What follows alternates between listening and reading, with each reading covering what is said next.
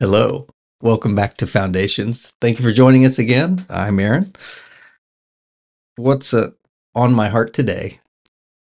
I was in 1 Corinthians chapter 16 with our brother Paul again. And in 16 verse 12, there's this story that I've heard lots of thoughts about. And they're wonderful. But you have Paul, and he's trying to send folks with his letter, and he wanted to send Apollos to the Corinthians to be with them. And of course, Apollos was a great teacher.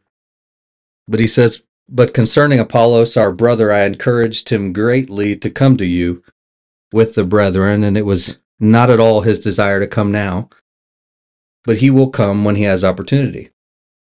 Be on the alert, stand firm in the faith, act like men, be strong. Let all that you do be done in love." That all sounds very Pauline.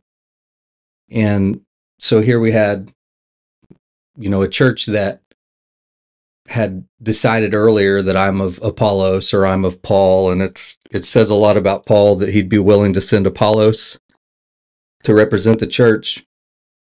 He's not concerned whether his name's at the top of the marquee or any of that stuff. But he tells the church, be on the alert, stand firm in the faith, act like men. And in this day and age, teaching about acting like men can be a minefield. What does that mean?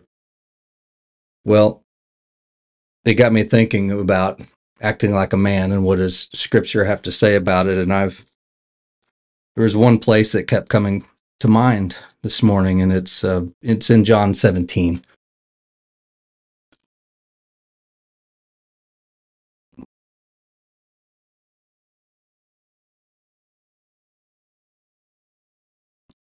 We have Jesus praying the high priestly prayer. He's praying the Lord's will be done with all of us, probably the greatest prayer in history. But then in John 18, Jesus had spoken the words of the high priestly prayer. He goes forth over the ravine of the Kidron, comes to a garden, and then Judas shows up, his betrayer. He'd already said, whatever you do, do quickly. We know Jesus is always doing what's pleasing to his Father. Again, Paul's instructing the church, do all that you do in love. Act like men. Be on the alert. What's it look like to act like a man? Jesus knows Judas is coming to betray him. He knew that Judas knew the place where he was going to be. And Judas had received the Roman cohort and officers from the chief priests and the Pharisees. This is John chapter 18, verse 3. And he came there with lanterns and torches and weapons. I've had a few bad days in my life, as I'm sure you have. Some times where I needed help. Sometimes I called the prayer line. Sometimes I didn't know what to do, and I just trusted. And I hope that I acted like a man and stood and did the things I needed to do. And I hope you did too. What we've probably not had is our prayer meeting interrupted by a large group with torches and weapons, right? And lanterns led by somebody you'd been discipling for a few years. I mean, this is insult to injury there's just a lot going on. And because it's Jesus, it's hard to make it personal. It's of course that happened. It was Jesus, but he was a man. This was his friend.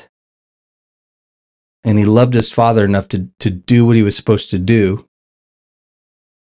And he loved Judas enough to wash his feet, knowing this was coming. He trusted his Father enough to say, what you do, do quickly, not try to stop it, which is shocking. So Jesus has been praying at some point, in this time period. He's been sweating drops of blood. He's been laboring over the world. He's been praying for the culmination of the ages, when we stand as the bride clothed in righteous acts, and there's a marriage supper, and we're reunited with him. He's been there in his head. He's been travailing for every soul ever. In other words, he was doing all things in love for us, as he always did. Now, robbers and murderers and backstabbers show up.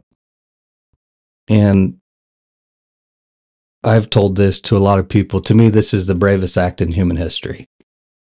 Thinking about manly things. You want to be a manly person, do man things. I don't personally think anybody will ever do anything manlier than this. John chapter 18, verse 4. So Jesus, knowing all the things that were coming upon him, went forth. So let me paint that picture for you.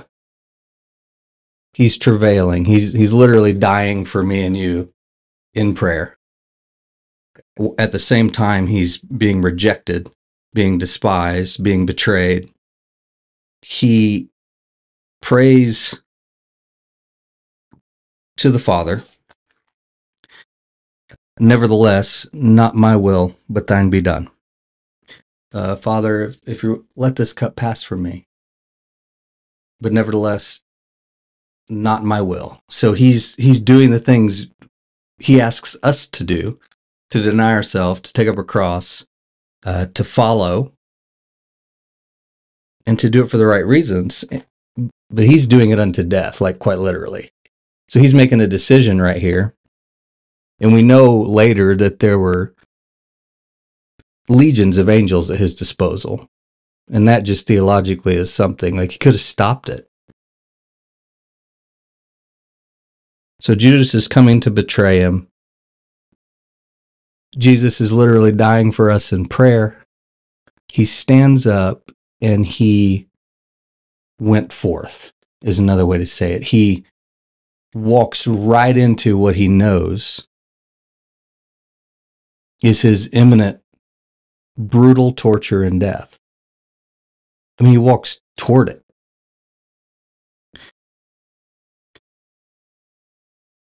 That's a manly thing, right?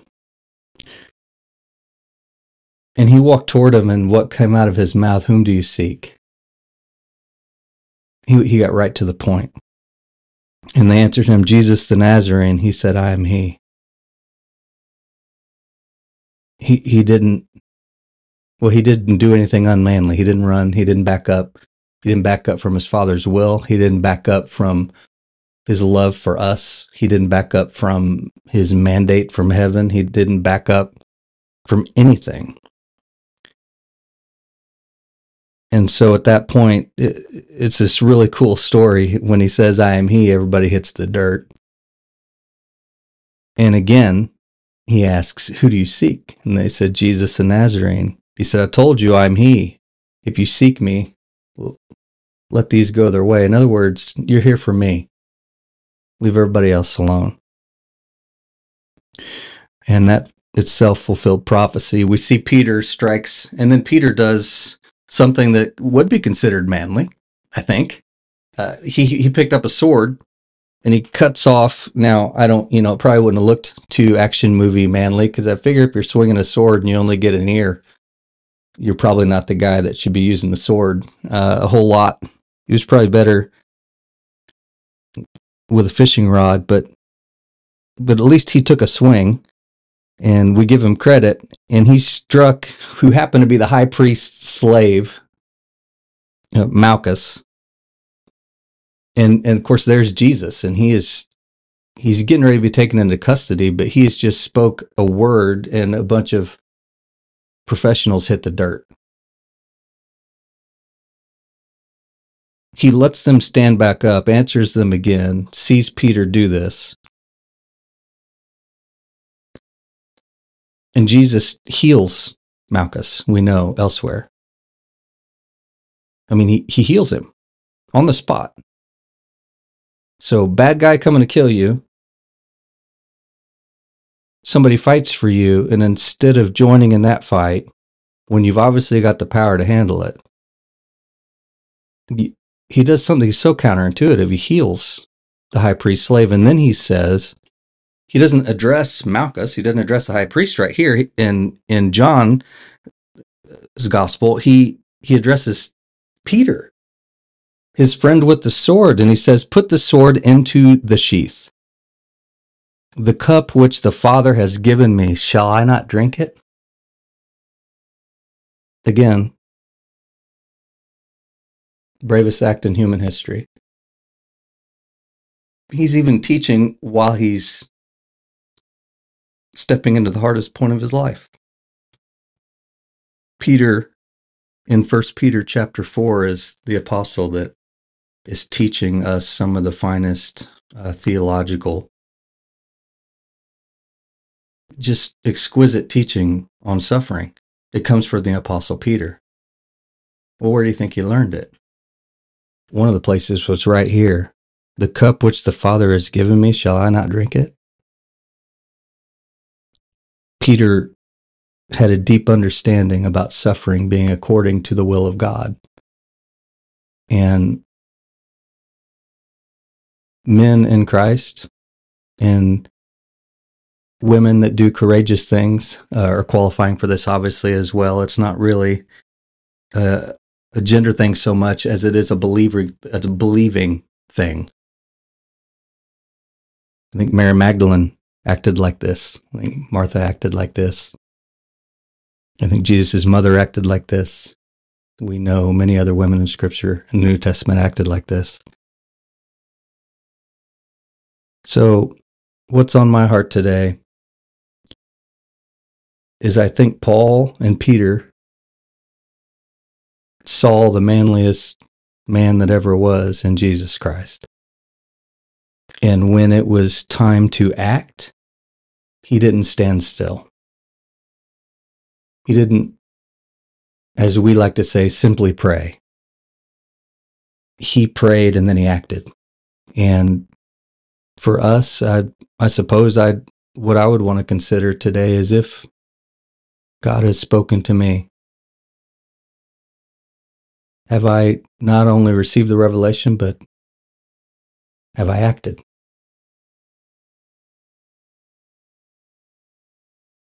In doing so, we follow in the footsteps of Jesus, who, knowing what was coming upon him, went forth. So today, know that our Jesus whom we follow, he's worth following. And where he takes us, we're going to get it done.